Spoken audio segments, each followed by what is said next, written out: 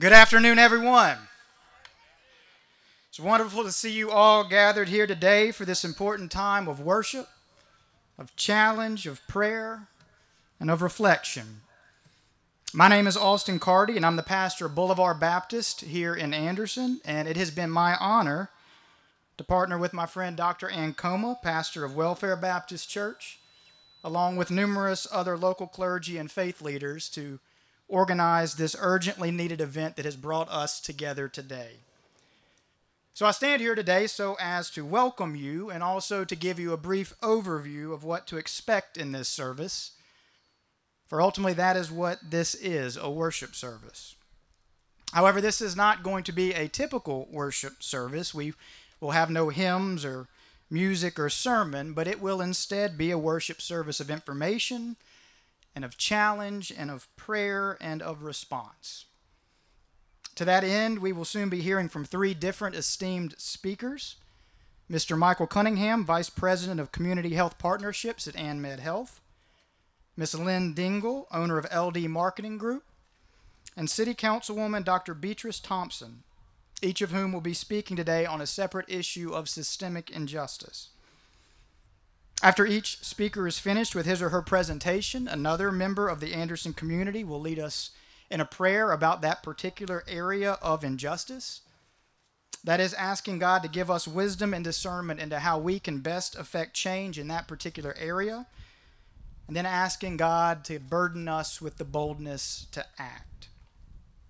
Then, after all three speakers have presented and each issue has been prayed about, Ancoma will offer us a challenge and a call to reflection and commitment. And in just a moment, I will hand the microphone off to our MC for the event, who will lead us through the rest of our service. But before I do, a few quick words surrounding my hopes for our time together today.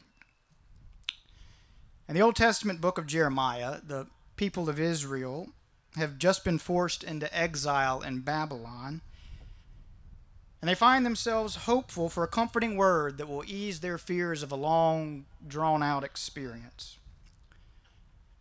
And so it is that there are no shortage of well-fed, well-heeled, propped-up court prophets who are more than happy to tell these Israelites what they want to hear. Quite famously, there is the court prophet Hananiah, who makes a big show of announcing his own purported vision from God, saying, "Hear now the word of the Lord. This will all be over soon, and soon there will be peace again." And at Hananiah's words, all the people cheer for joy, and confetti falls from the sky, and puppies leap over rainbows, and all is well with the world. For the prophet Hananiah, the smooth-tongued Hananiah, has just promised them that it's really not that big of a deal, that it's just a passing moment. But then the prophet Jeremiah steps in. And while Jeremiah would like to be as sanguine as Hananiah, while Jeremiah would like to be as rosy and as gleeful as Hananiah, he simply can't. Because Jeremiah knows that the problem is far greater than that. That the thing they are facing is far more difficult than that. That the underlying issue goes far deeper than that. And so it is that Jeremiah famously says, the prophet who prophesies peace will only be called a true prophet when there really is peace. And then he says, speaking to people like Hananiah, "You people cry, peace, peace, when there is no peace." Well, I tell that story to get us started this afternoon so as to confess this. For far too long, people like me, that is, pastors of predominantly white churches, have too often been like Hananiah, in our pulpits crying, "Peace, peace," when there's been no peace. And please allow me to say, most of us have not done this with malice or insincerity. Most of us have not done this with hatred or ill will. Instead, most of us have done this out of an abundance of ignorance and shallowness. For we have simple-mindedly understood peace as the mere absence of conflict, not as the presence of justice and wholeness and equity. And we have been wrong. And it is time we repent of it, confess our desire to change from it, and begin learning how we might become advocates for true justice in our communities and become humble agents of change in an unjust world. In the Old Testament, the primary word for justice, mishpat, is used over 200 times. And rather than merely referring to a correct response to wrongdoing, mishpat justice means instead giving people what they are due, treating one another not only equally but equitably. Meanwhile, the Old Testament has another word often translated in English as justice, and that word is tzedakah, which refers to all of creation being in right relationship, to individuals being in right relationship with one another, to social systems being in right relationship between the people and the systems, and to the people and the systems being in right relationship with God Almighty, the Creator. And this is why tzedakah justice is often translated in English as righteousness, because it is the form of justice that deals with right living and right relationships. So then in the scriptures we have mishpat justice, meaning equity, tzedakah justice, meaning right living, and taken together, these describe true, robust, full biblical justice. And so having said that, my hope for our time together today is that as these issues of injustice are brought into the light of God's deep desire for an equitable and righteous and flourishing world, that we white folks would listen with open minds and receptive hearts, prepared to be challenged and perhaps changed.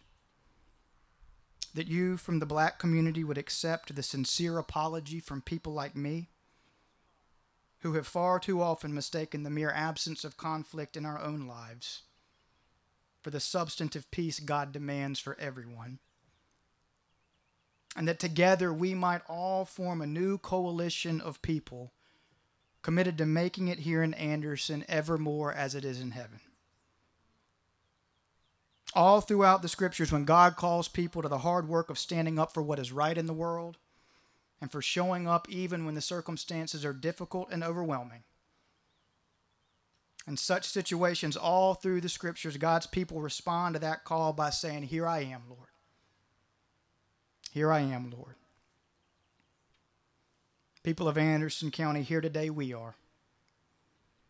And so in the words of the prophet Amos, might justice roll down like water and righteousness like an ever-flowing stream. Amen.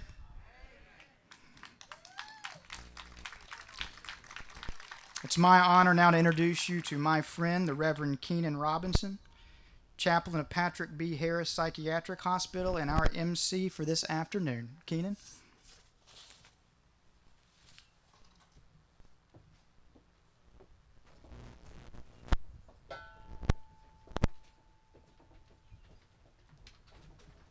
A big good afternoon to everyone here. I didn't hear nothing. If you're here, it means you care. If you hear, it means that you have seen the things going on in the news, and you have seen the riots and the protesting, and you have seen just how important this is to all of us. African Americans, to white Americans, to all Americans, how important gatherings like this are. Before we begin, just a few housekeeping items. We've got free water over there in the corner, as well as the bathrooms after you drink that water. It's over here. And then if you don't have a mask and you'd like a mask, there are free masks as well. We're witnessing in America the collective grief from years of injustice. African Americans like me just want the Constitution, which speaks of life, liberty, and the pursuit of happiness. I consider myself a patriot in a lot of ways, and I love America. And I just believe that America can be better than what she is. And the only way that we can be better is these gatherings like this. So you'll hear, as my friend Austin shared, you'll hear from these speakers today. And as you hear from these speakers today, we ask that you reflect and you think about the things that they're saying, and you think about what actions that you can take to help make us a better Anderson, a better South Carolina, a better America. Amen? So with that said, I'm going to invite up to the podium my friend, the Anderson County Administrator, Mr. Rusty Burns.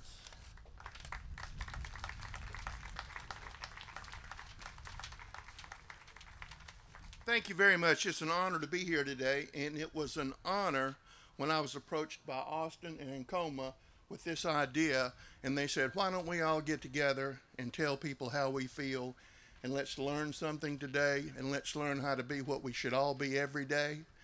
And amen to Austin for your words, because they're so true. And again, on behalf of the Anderson County Council, City of Anderson, and all the people who work for Anderson County just like I do, thank you for taking time out on a beautiful Saturday, and let's all here leave a little bit better, or at least think about being a little bit better. Thank y'all very much.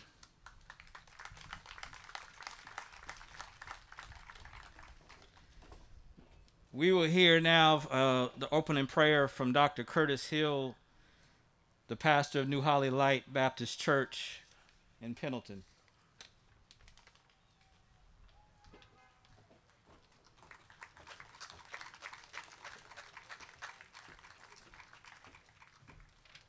Would you bow your heads with me? O Lord our God, how excellent is thy name in all the earth.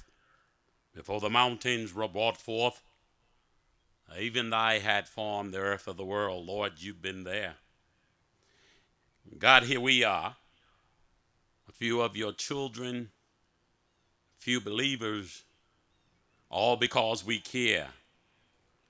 We turn to you, the author and finisher of our faith, the giver of every good and perfect gift. And we thank you for a new day of mercy. For you allowed us to lay down on last evening, touched us with a finger of love, and started us on another day. For this we are grateful. We thank you for all of those that have gathered together, showing by their ways and action that these are indeed times when we need to get together. For these are really times that try men's soul. But God, we are aware that you are in control. And because we believe that you are in control, we've gathered together to let our thoughts be known. Have your way as the author and finisher of our faith, the giver of every good and perfect gift. Touch our hearts and our minds that we might allow your spirit to show up in our walk, to show up in our talk, to show up in the way that we live together. For God, we are well aware that you have no hands but our hand, no eyes but our eyes. Work through us that we might do that you would have us do. Bless now this event. Thank you for those that brought it together. And for those speakers, God, bless them as they would stand and declare what you have put in them. Lead, guide, direct us in everything that we do. And we give you praise and glory because we walk by faith and not by sight. In the precious and wonderful name of Jesus, amen. Amen. So the words on injustice in healthcare, we've asked for Mr. Michael Cunningham to come. He is the Vice President of Community Health and Partnerships.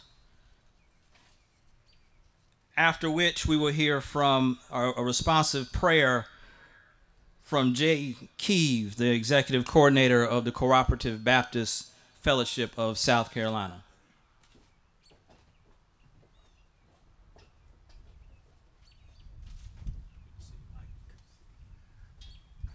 All right, well, good afternoon, everyone. All right.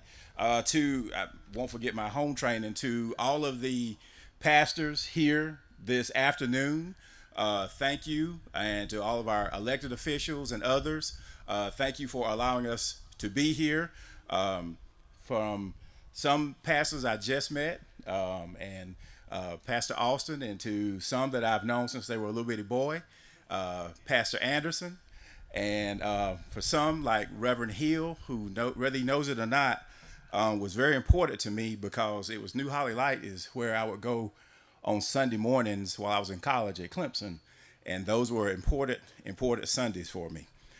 So I'm going to stick to, I think we have 5 to 7 minutes, and so here's what we're going to do in those 5 to 7 minutes. We're going to go through a little history, we're going to talk about a little current facts, then a pledge, and then a little bit more history, if that's okay. So first, with history, there's been, to say the least, a unique interaction between healthcare and the different races, specifically the African American race in the United States. Right here in South Carolina, we have Dr. James Sims. And for those of you who don't know, Dr. Sims was born in 1813, and he is known right now as the father of modern day gynecology. And he was from Lancaster, South Carolina. And the procedures and the surgeries that he perfected made him world renowned, and his procedures are even taught today. And what many people may not know is Dr. Sims perfected those procedures using 3 African American women slaves who he operated on repeatedly without anesthesia. And then you fast forward to 1932 and Tuskegee, Alabama, and the Tuskegee experiments, which many of you have heard of, but maybe you didn't understand the impact that had. So in 1932, the Tuskegee experiment began by introducing syphilis to some 400 farmers. That study continued all the way through 1972. 1945 is when they found an effective treatment for syphilis. Yet the study continued until 1972. But as a result of that, there's been these tremendous advances. And these are not the only stories. For many of African Americans, there are also personal stories in your family where you have either experienced or felt some form of inequality based on the type of health care you either received or felt you didn't receive. And you say that, well, that was then, but what is the today impact of some of those things? And I have a book with me, and don't worry, I'm not going to read it. Some people ask me this. For the first time, South Carolina has put together what's called a state health improvement plan.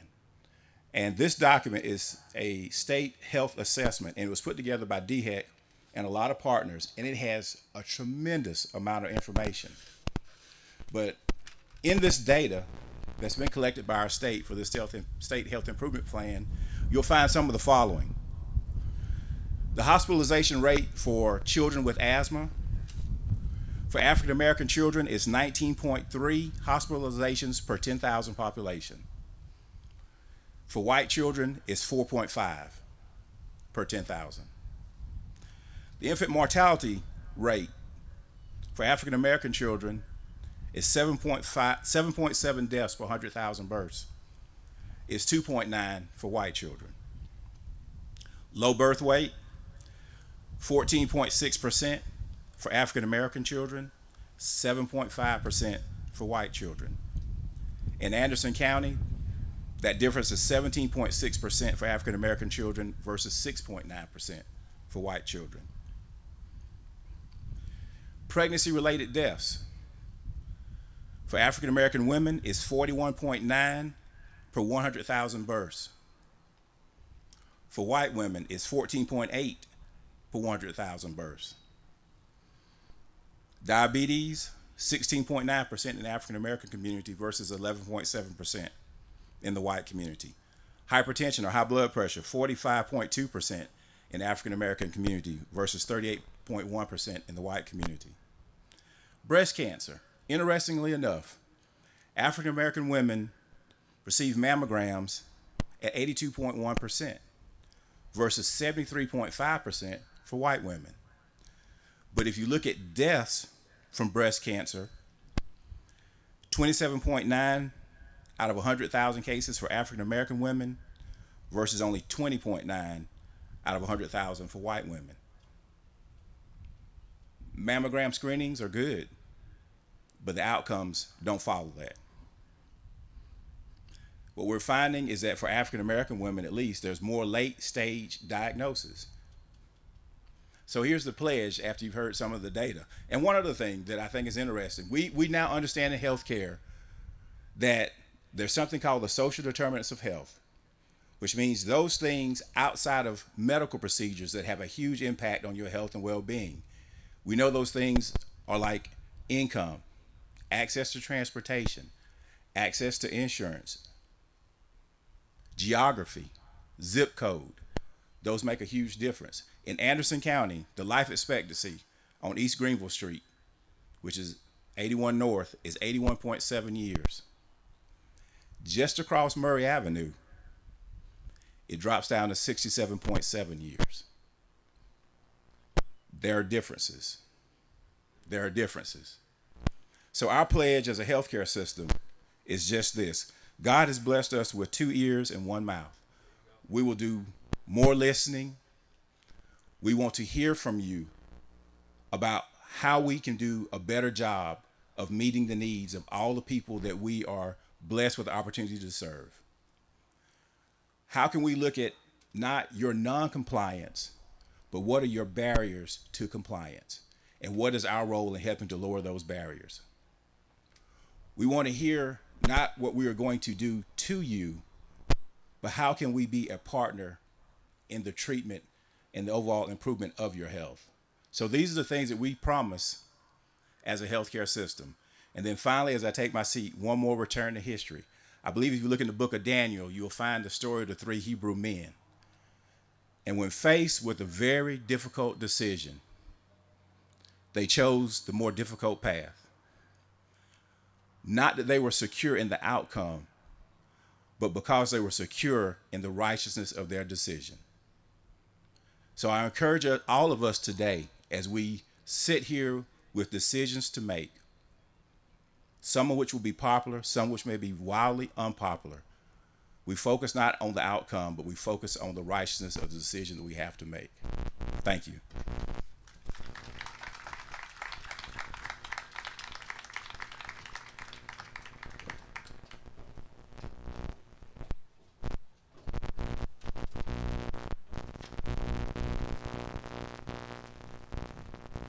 Thank you, Mr. Cunningham. Together, let us approach the throne of grace.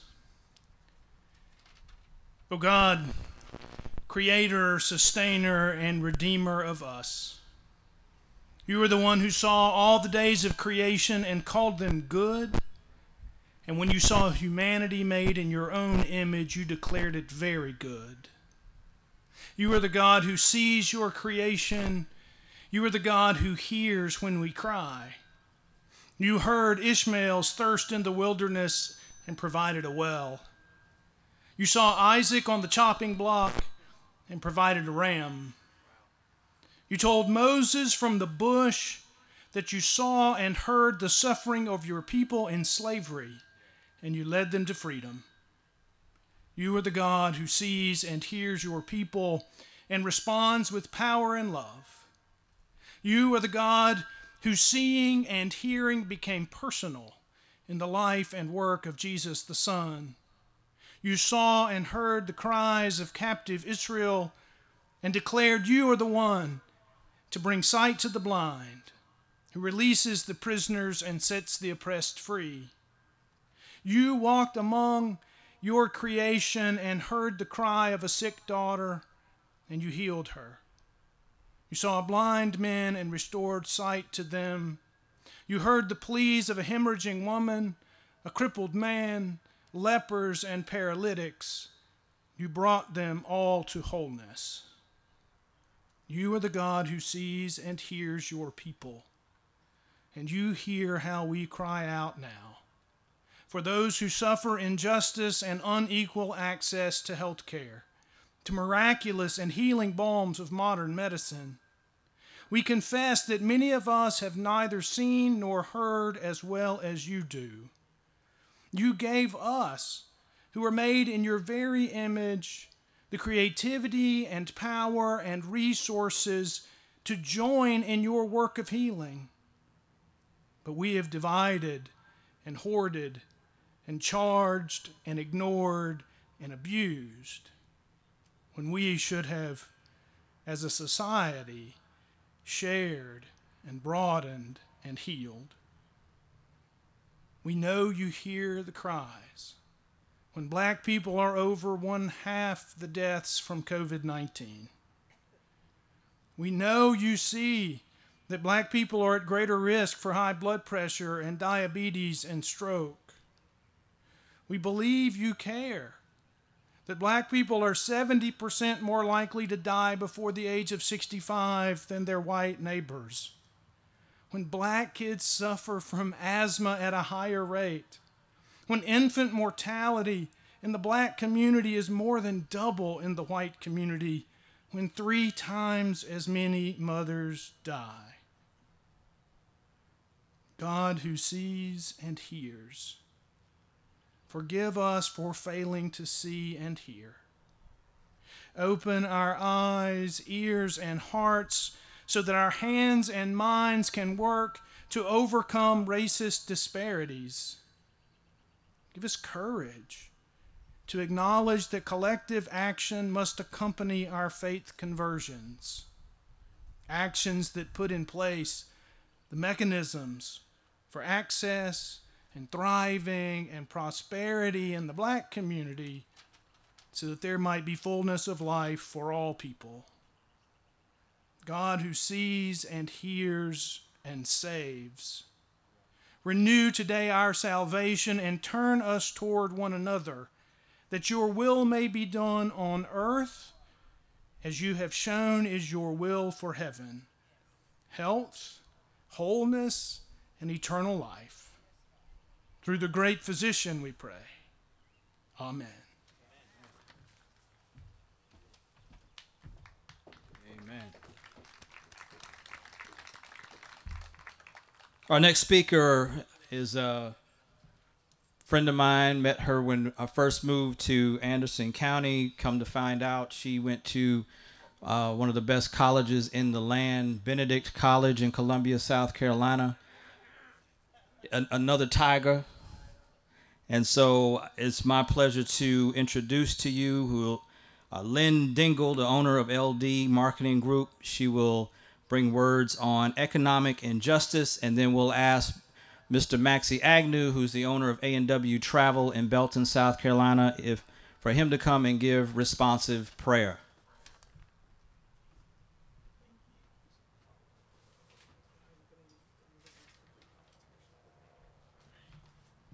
Good afternoon. First, let me thank Keenan and the committee for inviting me to be with you this afternoon. This is a very important discussion for me. I have 3 African American sons and 1 African American grandson. Watching what is going on in this country right now is very personal to me. It touches me deeply. 2 of my sons live in Dallas, Texas, where we all know there is very systemic racism, and the police department is very discriminatory against African American males. I pray for my sons every day as they leave their house to go to work, to the store, that they will return home. So as I stand here today, I am not only standing here for this community, but I'm standing for my sons. I pray every day that my sons and every son and daughter in this country is able to walk freely without being scared, without being judged, only for the content of their character, not for the color of their skin. So as we partake in this exercise today, I'm not going to stand here and speak to you because it's hot. We're going to do an exercise today. So at this time, I would like for 3 volunteers to come forth. Keenan has 3 signs that I need 3 people to hold up for me, and I want everyone to participate in this exercise today. So if I could get 3 volunteers to come forth, if I can get one, if you could just come this way because we're going to group up. If I can get one right here in the center, that would be great. And I can get one over here on this side.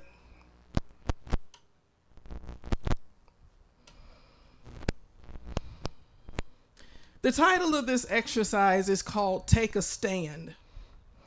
The objective is to allow people to have an opinion on various statements. We all know that as individuals, we all don't agree on everything, and everyone has an opinion. But what we want to take from this exercise today is to understand that people are entitled to their opinions, people are entitled to their beliefs. What we are to do is respect someone's opinion, to respect someone's belief, and to not cast judgment upon them. So what I'm going to do is I'm going to read a few statements. This exercise can take over an hour. At its best, it takes an hour and a half. But we're only going to do it for just a few minutes today. I'm going to read a few statements, and what I'm going to ask everyone here to do today is after I make this statement, I want you to go to one of 3 sections. Agree, which is here to my left. Neutral, here in the center. Disagree, here to my right. If you agree with the statement I make, please go to that section. And what I would like after everyone gets there is I want one person in that group to tell me why you went to agree, disagree, or neutral. If you do not have a mask on, I ask that you please not participate. I'm not discriminating. I'm just trying to keep everyone safe. So if you do have a mask on, please participate in this exercise. So at this time, I want everybody to stand up. It's only going to take a few seconds. We're not going to do the entire exercise. And the people behind me, I want you to participate as well. The first statement. Your socioeconomic background affects your intelligence. Your socioeconomic background affects your intelligence. Do you agree, disagree, or are you neutral? Please take your places at this time. Your socioeconomic background affects your intelligence.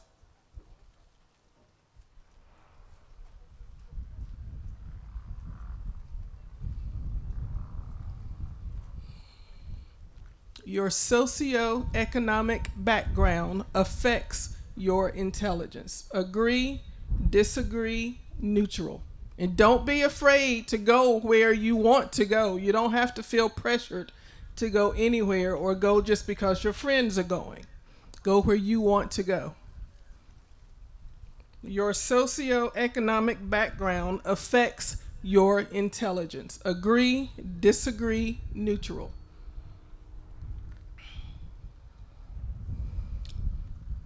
Okay. It seems the majority of people disagree with that statement. We have a few that are neutral and a few that agree. If I could get someone who agrees with this statement to just kind of yell out, tell me, why do you agree with this statement? Your socioeconomic background affects your intelligence. Anyone want to tell me why you went to agree?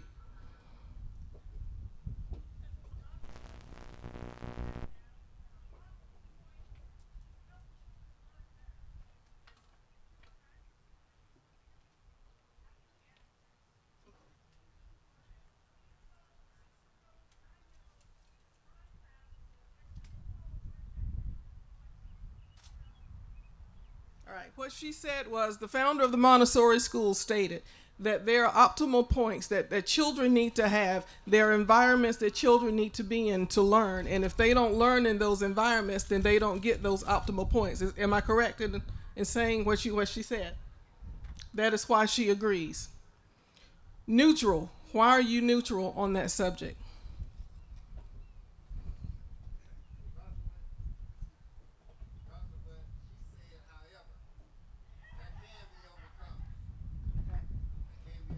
He said he agrees with what she said, however, that can be overcome.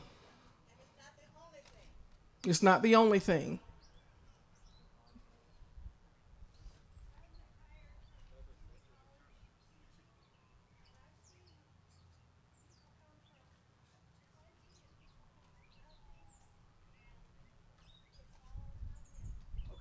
She says she's a retired community college teacher, and she sees people come from much and come from little.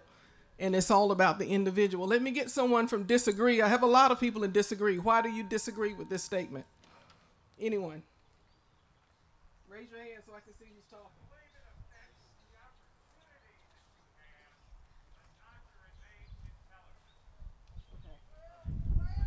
He said he believes it affects the opportunity that you have, but not your overall intelligence. Okay, great. Great, good start. Okay, let's get ready to mix it up a little bit. Next statement. Discrimination based on socioeconomic status is routine. Discrimination based on socioeconomic status is routine. Agree, disagree, neutral. Discrimination based on socioeconomic status is routine. Wow, we have a mass exodus.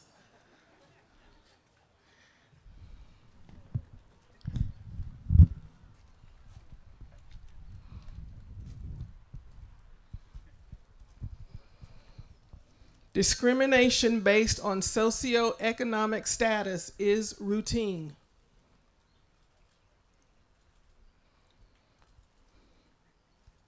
Wow. Everyone agrees except 3 people. Neutral. Why are you in neutral?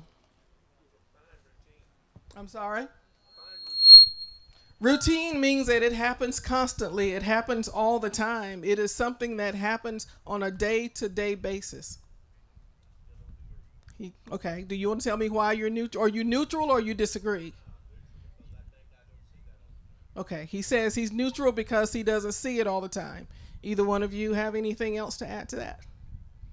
No? Someone in agree. Tell me, why do you agree?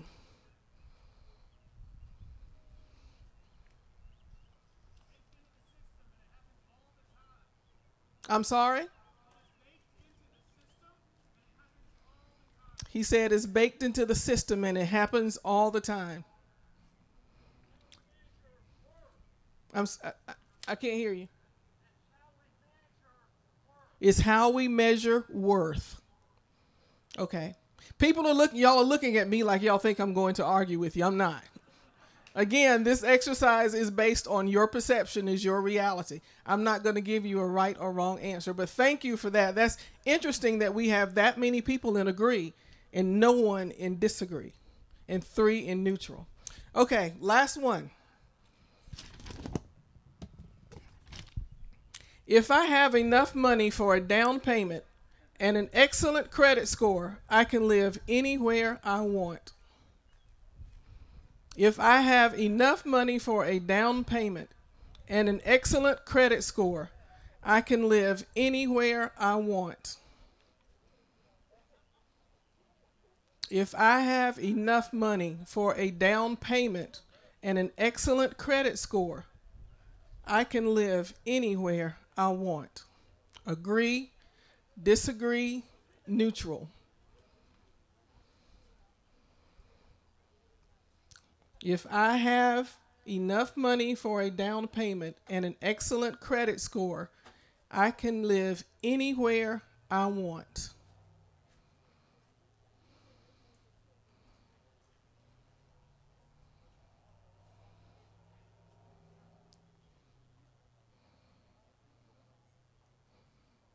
So you're kind of in between neutral and agree. Is that where you're trying to decide where to go? Okay. Okay, so the mass exodus this time went to disagree. We still have a few in neutral and a few in agree. Someone in agree, why do you think that statement is true?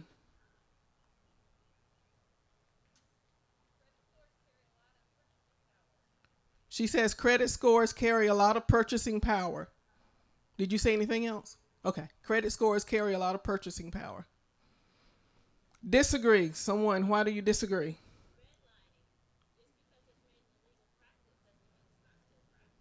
She said redlining. Just because it's made in illegal practice does not mean that it's not still practiced. Anyone else in disagree? Housing discrimination still exists. You had something?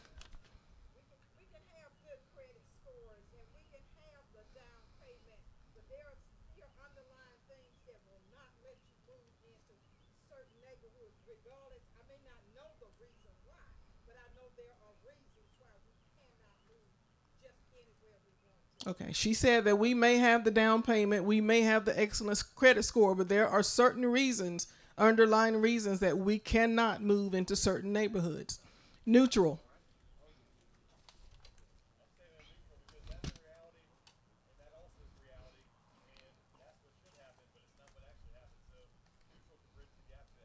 Okay. Okay, great. Did everybody hear that? Okay. Good. Thank you guys so much for participating in that.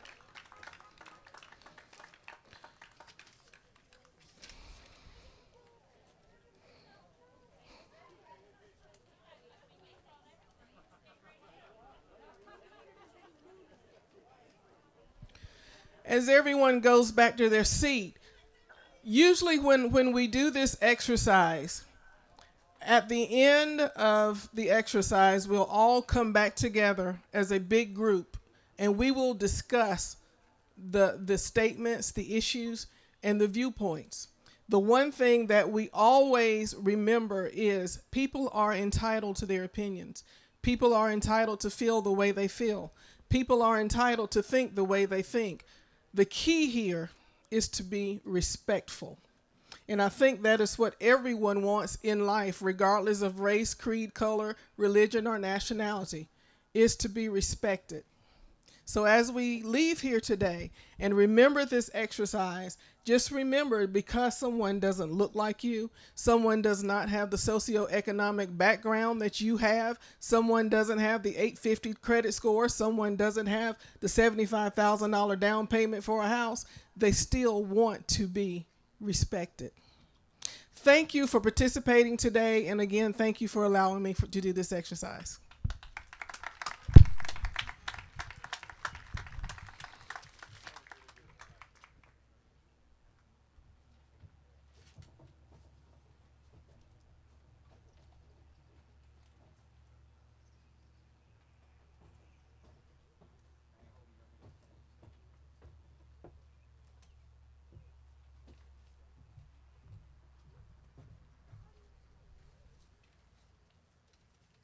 Good afternoon to each of you.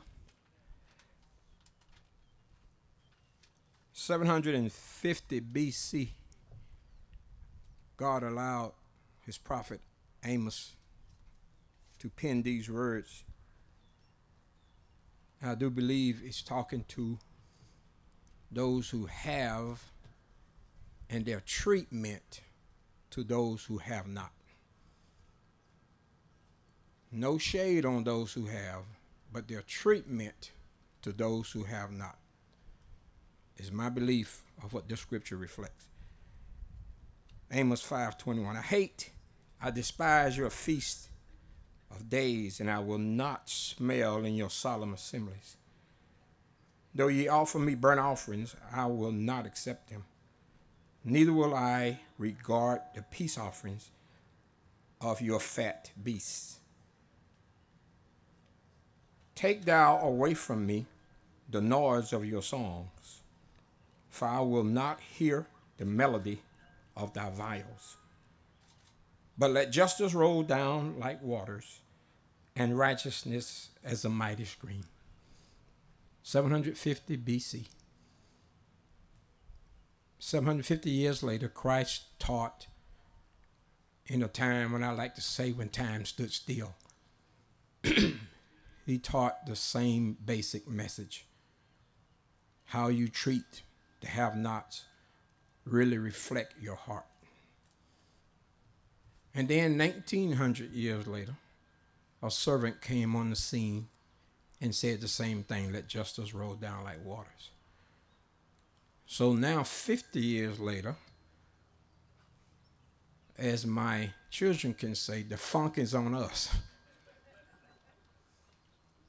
What are we going to do about that passage? God our Father, we thank thee for this day and for this opportunity to share. We thank thee for these thy people who by their presence are saying they want to hear, they want to see, and they want to be difference makers. We thank you, Father, what has occurred in the past because it has made us stronger if we have listened. But we don't want to trip over something behind us. We want to move forward, and we want to move in a steady manner that pleases you. So, Father, look upon all of us, no matter what race. Help us to see how we can make things better. And help us, Father, to speak up when the opportunity presents itself and not be silent and being an accomplice. So we thank you, Lord God, for who you are. We thank you for who you have made us to be. And we vow to seek your face, to grow stronger in the future, and do your will. This remnant pledges that today. In Jesus' name, amen. Amen.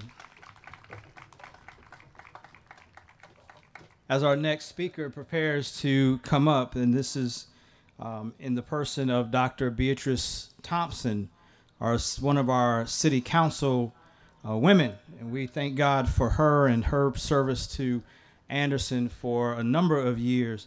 As she comes up to speak the words on criminal justice and the Anderson Dream Team, I just have to echo my friend Lynn and say, I have 3 kids of my own. I have 2 sons. I have 1 daughter. And every time they walk out of the door and get in a car to drive off, I am praying.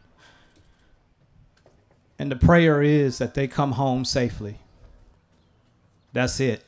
That they come home safely, that they're not pulled over by a bad officer, because we have some good cops, some good policemen, but not to be pulled over by a bad policeman who sees their color and not anything else, that pulls them over for no reason, like I've been pulled over in the past, or pull a gun and point it at their face like it's happened to me, and or sat on a curb and put in handcuffs just so they can search my car unjustly. And for no reason. And so I always pray before they leave the house and when they leave the house. So let's hear from Dr. Thompson.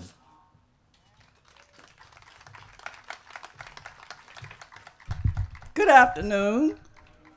It is such an honor for me to be here today and to look out to your wonderful faces.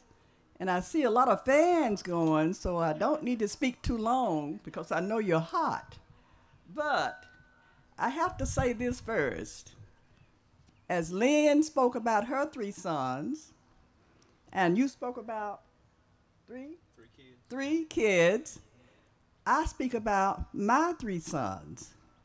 And I have the same idea and the same thoughts when my sons leave the house. But I am just so honored today to be with you, ministers, and all the others who are here to talk about the conversation. The conversation is about justice and equality for everyone in our nation, but more specifically here in our own community. And I know you're asking the question, this has happened for so long, so what time is it? Well, when we come together as a nation, and as a community, we'll do what we need to do to address that question. Let me tell you a little bit about me. I am proud to be an Andersonian. This is my home, and it's always been my desire to help make it a better place where everyone can live, love, work, and play together. Programs, initiatives that invigorate and strengthen our community are necessary to make this happen. So the time has long passed for us not to work together to make that justice roll down like a mighty river. And I come to tell you today about how the dream team that you've heard about in Anderson has worked for so many years to help to make this happen. And I know you're asking, well, what is the dream team? What's that all about? And I'm glad you asked. The idea for the dream team came about in 2014 with all of the information, all of the violence that was happening in Ferguson. And I knew that this kind of thing was just like a cancer. It was going to spread across our nation. And I asked myself, or I told myself, what about Anderson? Will it come here too? I prayed about it. I dreamed about it. And I asked God, what do you do about it?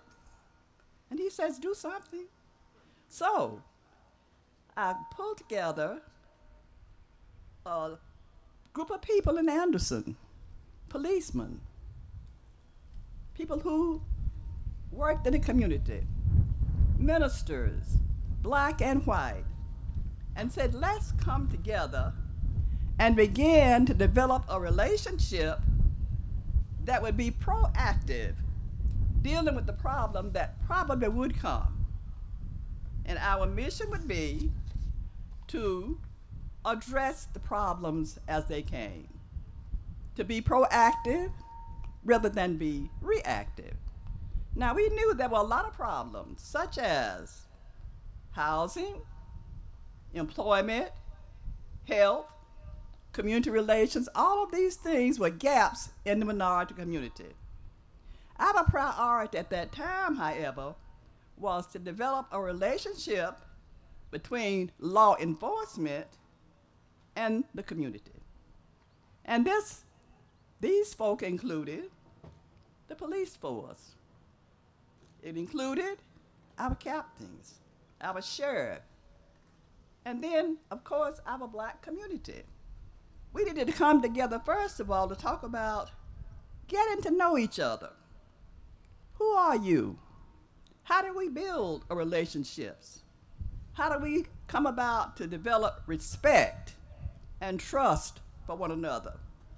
Now, we knew this would be a hard task, but we were determined to put our hands to the wheel and move forward. So, how are we doing? Well, first of all, we came together, black and white, and sat around a table and put the conversation on the table, the conversation of racism that for so long we have been afraid to talk about. And so we talked about it. We knew that to make a difference, we had to, first of all, get to know each other, develop respect, develop trust, listen to one another. So we developed a task force, reaching out to everyone, and particularly to our youth. We developed a partnership with our school district. We have visited every single school in School District 5 and sat down with the kids. You'd be surprised how they think and how they can help. We sat with them, and our little kids asked questions like, Mr. Policeman, why do y'all shoot people? And of course, the police who were there had to answer that. We talked about what we could do to make things better. We developed a Citizens Police Academy, which is going on right now. And we'd be happy for you to join that. Join the police, ride with them, see what they go through. We have developed a relationship with the churches. It's amazing how, and today I am so pleased to see African American ministers, white ministers coming together. We've done that for a while. We visited each other's churches. We found out how we each other worshiped. What were our problems? How could we support one another? We have increased minorities in our police force. We have come to the parks. Our policemen go out into the community. They talk with the children. They have something called coffee with the cops, getting to know the community. They go into restaurants. They serve as waiters and waitresses. They are beginning to really address the problems. Now, we continue to meet monthly, and we invite each of you to come visit with us. We meet sometimes at City Hall. We meet sometimes in the community. We meet sometimes in the churches, all churches, and we invite you to come because the only way to solve this problem is to work together. Now, you ask us now, well, have you solved the problem? Absolutely not. Because you see, racism is just like a virus. It grows and grows. And you see, we can't do anything about that virus until we do something about ourselves. Now, to develop a vaccine for a virus takes a lot of work, as you well know. But you have to put the right kind of things in that work, the right kind of ingredients, such as love, trust, respect, to make that virus work, to make that vaccine help to destroy that virus. So we know there's still a lot of work to do. But your presence here today makes me feel hope. Hope that finally we are going to work together in Anderson to help to make it be a stronger relationship between our law enforcement and our community. And I would like to give special thanks to Rusty Burns and the county, but particularly to our city council, our mayor, our council members, and particularly to our chief of police, Chief Stewart, and the policeman, Reverend Clark, who is here today, who has brought in our ministerial alliance. We all work together. And particularly, and I'd like her just to stand, it's Beth Batson. Beth, just stand up. Because she has worked so hard from the city of Anderson to pull us together to do things that make this become really what it should be. And on behalf of the Dream Team, I want you to know, all of you, that we pledge our support to your efforts, and we know that you're working to make this community a place of peace and a place of justice. Ecclesiastes 3:1 says, when we ask about what time is it, they said it's a time and a place for everything under the suns, everything under the heavens. So would you agree with me now that that time is now, that we need to work together? And I am so encouraged by this meeting today. I feel that we are working toward that to strengthen the relationships between everybody in this community. We want to put into our work to get that vaccine of racism cured.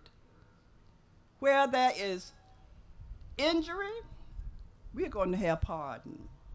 Where there is hatred, we're going to put in love. Where there is darkness, we're looking for the light. And where there is sadness, joy, and despair, hope. So, I ask myself, that big elephant of racism, how do you eat an elephant? And I say we do it by one bite at a time, but not one small bite, one big bite that we take off. And soon we're going to find that thing, that cure, that vaccine that will make our city and our community what it should be. Thank you for having me. I've enjoyed being here.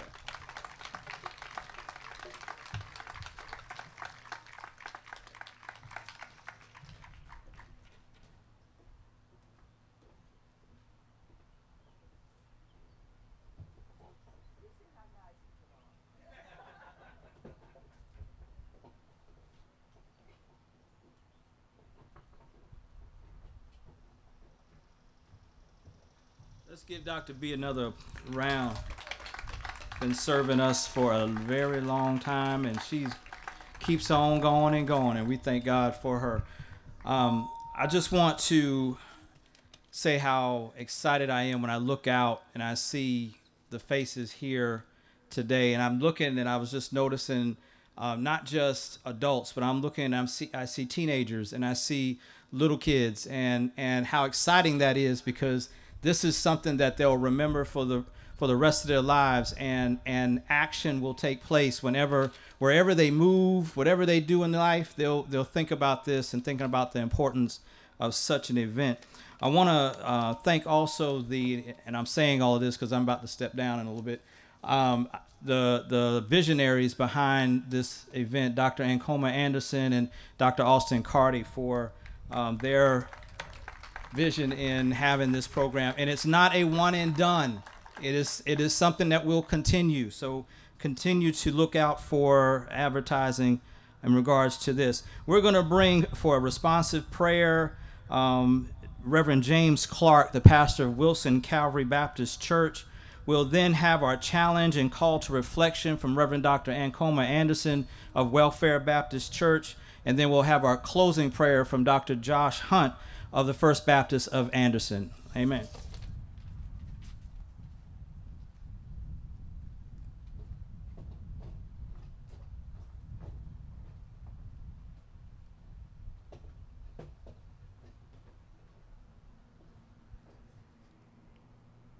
If I shut up heaven, that there be no rain, or if I command the locusts to devour the land, or if I send a pestilence among my people, if my people, which are called by my name, shall humble themselves and pray, and seek my face, and turn from their wicked ways, then will I hear from heaven, I will forgive their sin, and will heal their land.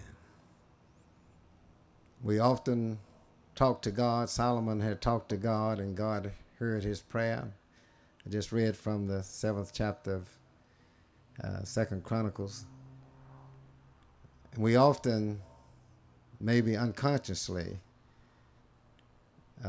say these words, not realizing that God is listening and God is taking it to heart. One nation under God, with liberty and justice for all. God is listening. And don't fool yourself. The book says, every idle word that we utter shall be brought into judgment. So there is no idle talk. Consider what we say and what we promise God as we go in prayer now. We thank God for all of you. Heavenly Father, we come just now in the name of Jesus. And oh God, we come at an hour when there's trouble in the land. Trouble like many of us never thought we would experience nor see in our lifetime. But Heavenly Father, we're reminded of Habakkuk when he raised a question to God. Lord, don't you care that there is unjustness in the land? There is no justice. Don't you care that the righteous are being treated like the unrighteous? Where are you, God? All of this wrong is going on. God spoke to Habakkuk the way that he's speaking to many of us today. Habakkuk, open your eyes and look.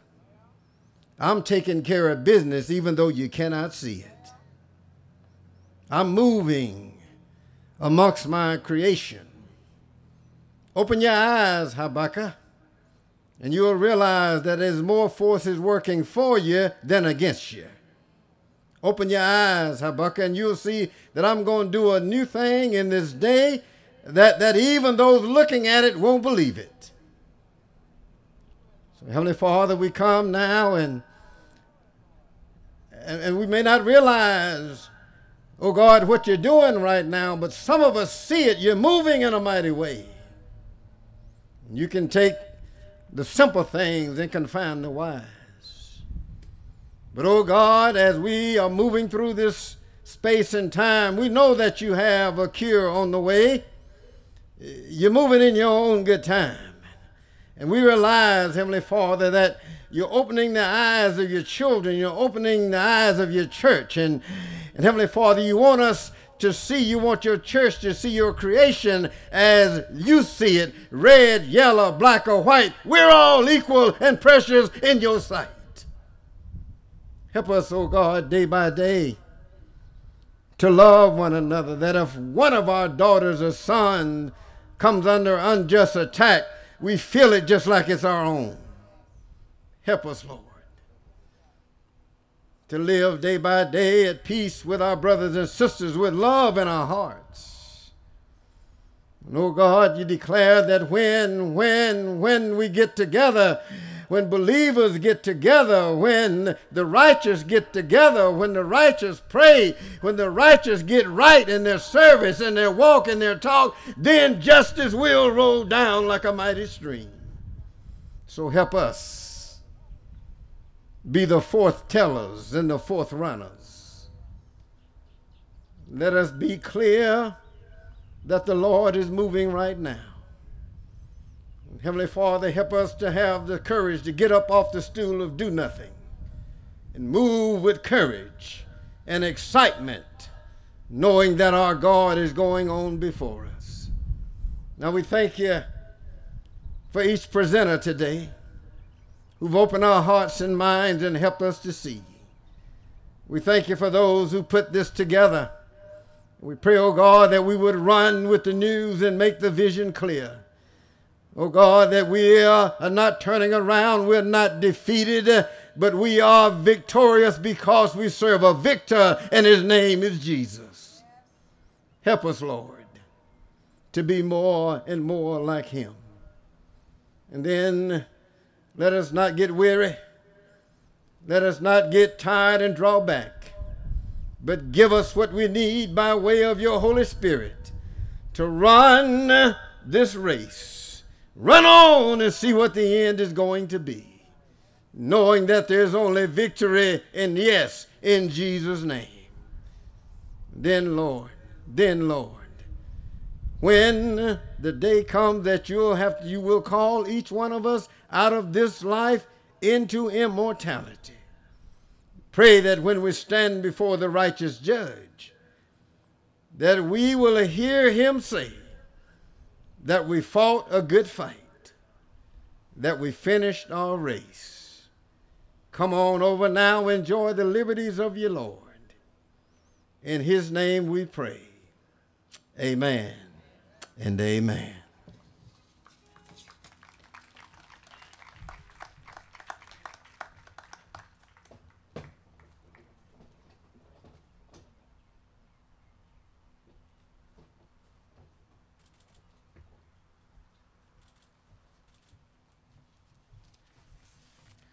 First of all, let me say good afternoon to all of you, and we thank you so much for coming and sharing with us in this occasion as we prepare to make known the injustices that are so prevalent in our society today. As I prepare to move forward, first I want to take this opportunity, as I believe by your being here today, that God has given us a glimpse or a sneak peek at heaven. Secondly, I'd like to thank Anderson County, the Civic Center, other county officials, the Honorable Gracie Floyd, for working with us to make this day possible. To the ministers of Anderson County, let's give them a hand clap, if you will.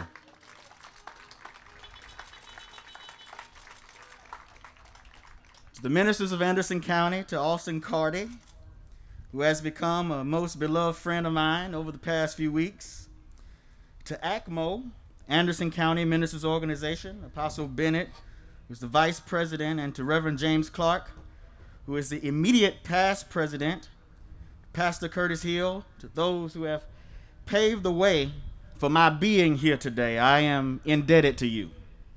And lastly, but certainly not least, I thank God for my wife and my children, as they often sacrifice in ways unknown to make me, and to allow me rather, to be who I am today. My brothers and sisters, as I'm here today, I am reminded that it is no secret that our country, that our state, that many of our communities are living in the midst of a crisis. And I am of the belief, as a pastoral caregiver, that a crisis demands our attention. Not only does a crisis demand our attention, but a crisis demands a response from the people of God. We've got Rona, we've got riots, and we have issues of rights. And as a pastoral caregiver, I believe very strongly that if we who are the people of God are going to move forward, then our issues must be named. We must identify the issues. We must put a name on them. We must confess the issues that plague and hinder our ability to stand in solidarity with one another. So in our coming here today, I want to make it known that we won't particularly resolve the issues that plague our nation, the issues of injustice that have been stitched into the moral fabric of this country. But I believe that acknowledgement, that confession, and exposure is the first step toward measurable change. I'm reminded here today of a story about a few athletic cats, if you will. These athletic cats had been trained to run with speed as fast as lightning. And as a result, they would often run in races for a cash prize. But one day there was a less refined alley cat, if you will. This alley cat had reportedly been adopted by a new owner. And this new owner decided that he was going to register his less refined and untrained alley cat in a race with these well-trained athletic alley cats. And needless to say, the alley cat lost the race. And when the owner of the alley cat was interviewed and was told, "You should have known better than to put that alley cat in the race. Why did you do that?" He said, "Well, I didn't put him in the race to win, but I put him there because I thought that exposure to a different atmosphere would do him some good." And so that is why we're here today. We're here not to necessarily fix the issues today, but we're here to bring about attention and exposure to the issues of injustice. That said, I'd like to briefly lift a passage of scripture that is found in the Gospel according to St. Luke. Jesus' introduction to the ministry of liberation. He says in Luke chapter 4, the 18th verse, we find the words of our Lord and our Savior, that the Spirit of the Lord is upon me because he has anointed me to proclaim the good news to the poor. He has sent me to proclaim liberty to the captives, to recover sight to the blind, and to set at liberty those who have been oppressed. My brothers and sisters, as we consider that passage there, Luke, in his gospel, more than any other gospel writer, highlights with great emphasis the passion of Jesus, the passion that Jesus possessed for the desperate, the depressed, the overlooked, and the abused persons in society. And it is important to note that in Luke's gospel that Jesus is not just this Jesus who comes to bring a good word, but Jesus is a social political revolutionary. Luke's Jesus is a shocking Jesus. He's a demanding and perplexing Jesus because he refuses to play by the rules of culture by further oppressing the already oppressed. Luke's Jesus lives by a different set of rules, and he swims in a completely different stream. He speaks of the reversal of what is commonly accepted and what has been politely already acknowledged. Jesus measures folk by their character, not by their cash flow. Luke's Jesus is a jarring Jesus. Luke's Jesus is a troubling Jesus. Luke's Jesus is a Jesus who has a disturbing presence, who goes against the grain of society. And we cannot come to an understanding, a clear understanding, I should say, of Jesus in Luke comfortably, because here he presents a world that is turned upside down in order that the world might be turned right side up. Luke talks about a counterintuitive Jesus, one who defines himself as a champion of the poor, the prisoners, the blind, and the oppressed. Luke tells us of a counterintuitive Jesus, one who chooses tax collectors and fishermen to be his disciples, one who offends the power and defends the weak. He tells us of a counterintuitive Jesus, one who always sides with the underdog and seldom takes the expected positions on religious questions of the day. Luke tells us of a counterintuitive Jesus, one who predicts his death on a cross and goes to Calvary with his eyes wide open. And so, here it is that Luke writes to a community of Christians living under oppression during the Roman regime, who desperately wanted less challenge, less sacrifice, less commitment, who wanted to chip the hard edges off of Jesus and to mute his confrontational message so that they could assimilate him into the dominant culture. But Luke's Jesus makes no attempt to accommodate those sensibilities, but he confronts them, counters and challenges the ways of the world. And we here today are invited not to fix that Jesus, but we are invited to follow that Jesus. Yes, what are you saying? I'm saying that he has invited us to follow him in turning the world that is upside down right side up.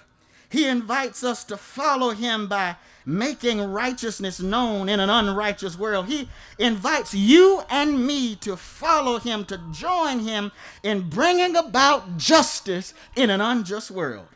And what we need to understand is that where we seek justice, or when we seek justice, seeking justice implies that an injustice is already readily present.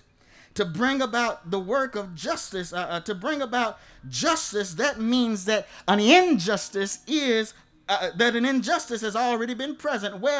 Wherever there is an injustice, we have to understand that as children of God, those who are called by God should be present, fighting on behalf of justice.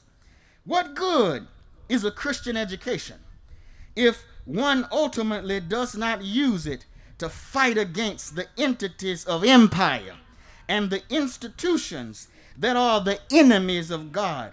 What good is a Christian education if we are not willing to release those who are oppressed? And we must understand that the work of justice is not just a work that is now, but it is a work that is now and a work that is yet to come. So what then must we do? We must follow him to turn our world right side up. We must follow him to lift up righteousness. We must follow him to accept the invitation to make justice known. We must follow him in this work. Well, perhaps you're asking, what can I do to turn a world that is upside down and turn it right side up? How can I serve to deliver righteousness to an unrighteous world? Where can I bring about justice to an unjust world? Well, I'll tell you. You must use your voice. You must use your presence. You must use your influence. We must use our collective political and economic power on behalf of those who are struggling in the trenches of life. We must advocate for access to quality early childhood development. We must advocate for nutritional programs and educational services and accessibility and comprehensive health and mental health coverage. We must advocate for these things because these are seldom budgetary priorities of the state and national government, and yet as representatives of the liberating power of God, we are called to highlight and to promote these initiatives for the sake of justice. Biblical passage that I've lifted in your hearing today, we look at this through the lens of the 21st century. We see this where folk are oppressed, where people find themselves in captive. We look at this through the lens of 21st century where incarceration is an epidemic. We approach this text in a historical moment where there is an epidemic involving mass incarceration. In the United States today, there are 2.3 million prisoners in our criminal justice system, another 5 million involved in the process either due to probation or parole situation. The United States contains roughly 5% of the global population, but yet have 25% of the globe's known prison population. The incarceration rate in the United States is 5 times higher than the average incarceration rate of the rest of the world. Incarceration for crimes that have had disproportionate impacts on minority communities. Despite virtually, and hear me well, despite virtually identical levels of crime across racial and ethnic lines, while post-incarceration re-entry programs are haphazard and oftentimes non-existent, undermining efforts at rehabilitation in black families, therefore limiting black family stability, limiting public safety, and making it extremely difficult for black ex-offenders to become full-fledged contributing members of society. God is calling us to turn this world that is wrong side, that is upside down. He's calling us to turn it right side up. He's calling us to lift up righteousness. He's calling us to make justice known in an unjust world. And not only are injustices present in our criminal justice system, but injustices are equally present in our capitalistic economy. Well, a capitalistic economy. At the dawn of the modern civil rights movement, it was the Reverend Dr. Martin Luther King Jr., who wrote in his 1958 book, A Stride Toward Freedom, that justice has inseparable twins. And he goes on to name those inseparable twins. He names them as racial injustice and economic injustice. I mention this because economic experts tell us that if corporate giants fall, that we can expect an economic meltdown in America. Wealth, they tell us that it trickles down rather than trickles up. The U.S. economic crisis precipitates a spiritual and moral crisis that is at hand. And we must no longer wait to defer the issue. And I believe that in Luke's gospel, I believe that Luke's Jesus is one who is concerned about the economically oppressed. Now, there's a story. Many of you have read it, of the rich young ruler who wants to know what's required to enter the kingdom of God. Jesus goes on and he quotes the Decalogue The 10 Commandments says you shouldn't commit adultery, murder, you shouldn't steal, don't bear false witness, honor your mother and your father. And to which the ruler says, okay, I've got that. That's no problem, because all of that stuff is, I know how to treat folk. I know how to deal with individuals, but he didn't realize that there was something more. There was one other thing.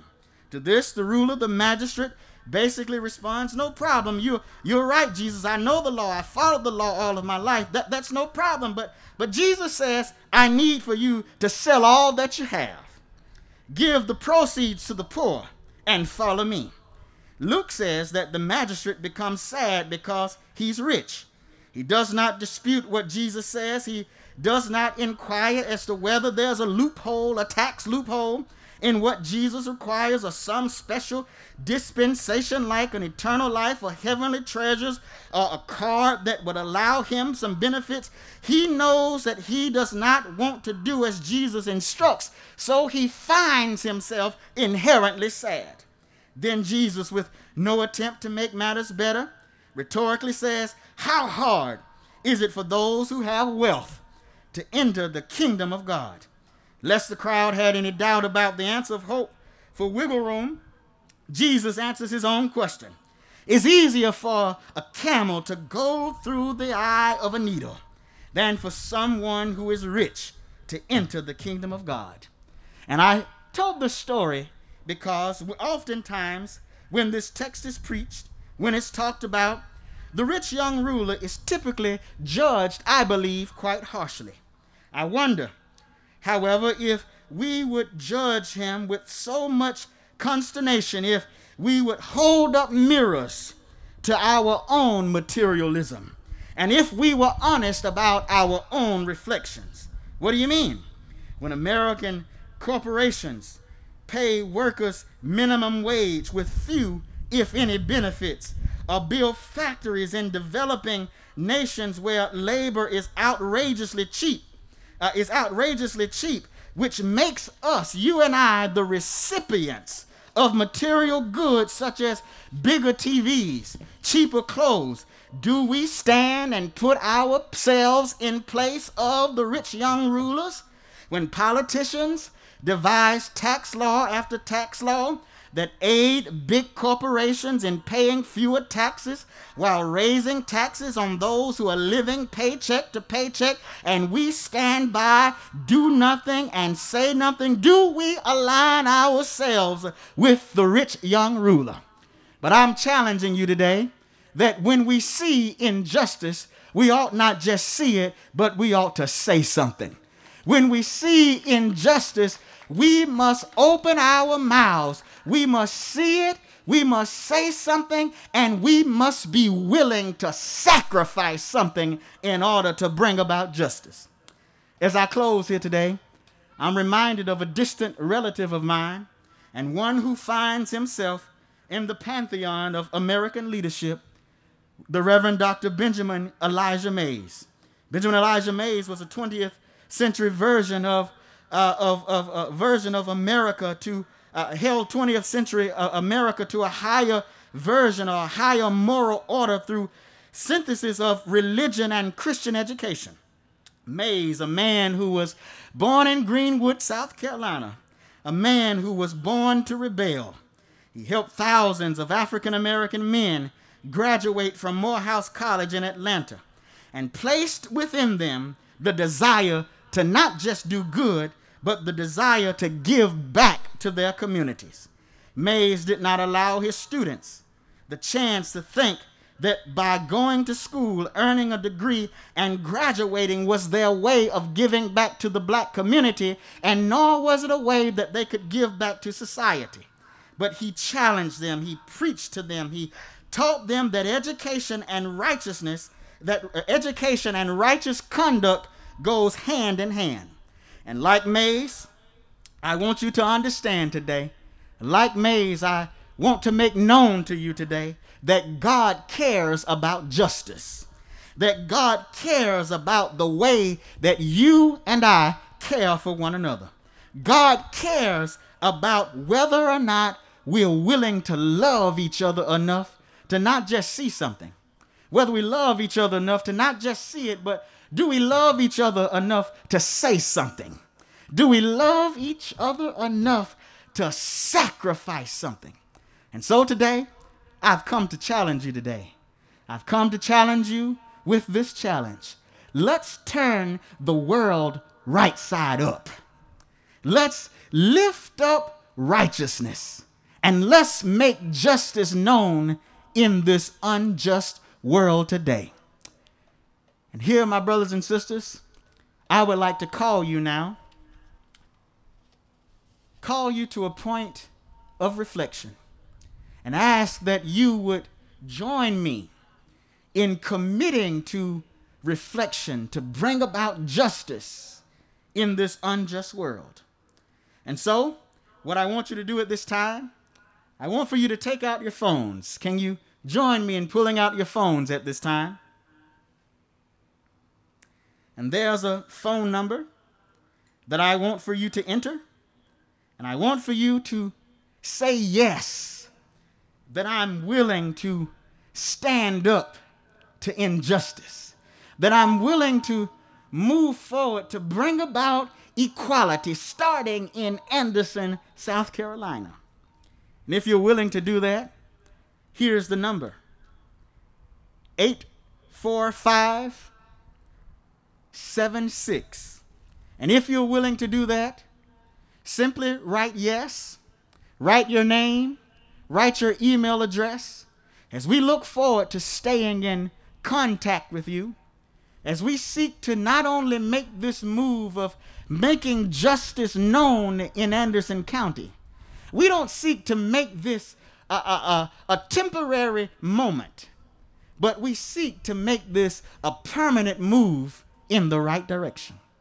And so, my brothers and sisters, I challenge you to be committed to reflection, to be committed to justice. And again, that number is 845-76. If you're willing, simply reply yes, write your name, and also send your email address. And also, my brothers and sisters, there's one more thing that I need of you today, that I'd like to ask of you today. If you're willing to be a part of this work, I want to ask that you would also type in your phones. If you would go to our website, Anderson for Equality, and we're asking that you would give for these efforts as we seek to bring about educational opportunities, as we seek to bring information that would help us to remain faithful to bring about justice in an unjust world. Thank you, my brothers and sisters, for your time. Anderson for Equality. Thank you.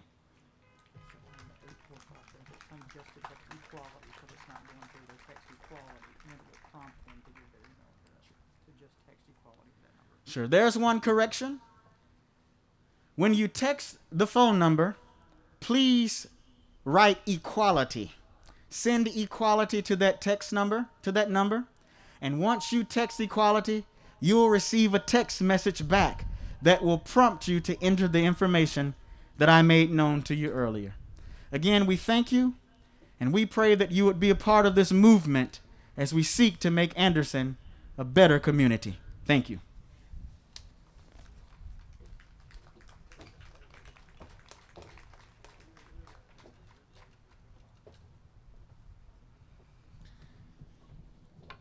As we close, I am reminded this afternoon of the words of Cornel West, who said that justice is what love looks like in public.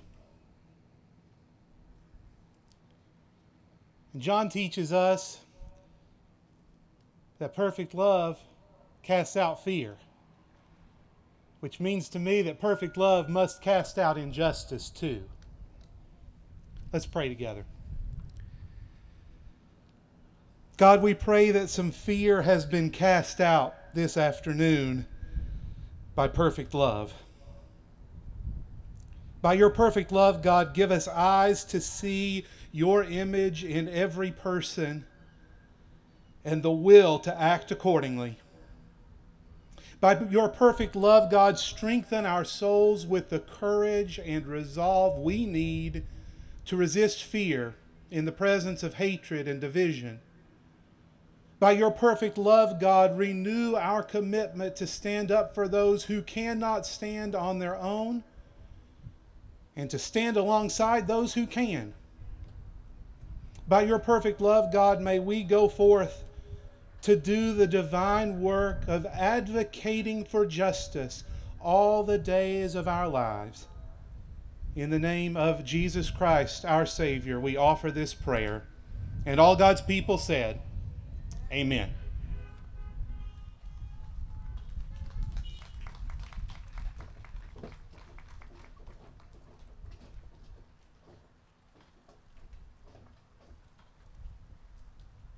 Just once more, I want to make sure that you know that number. That number is 845-76. And again, text equality to that number, and you will receive a prompt back as a response. Again, that number is 845-76. Thank you.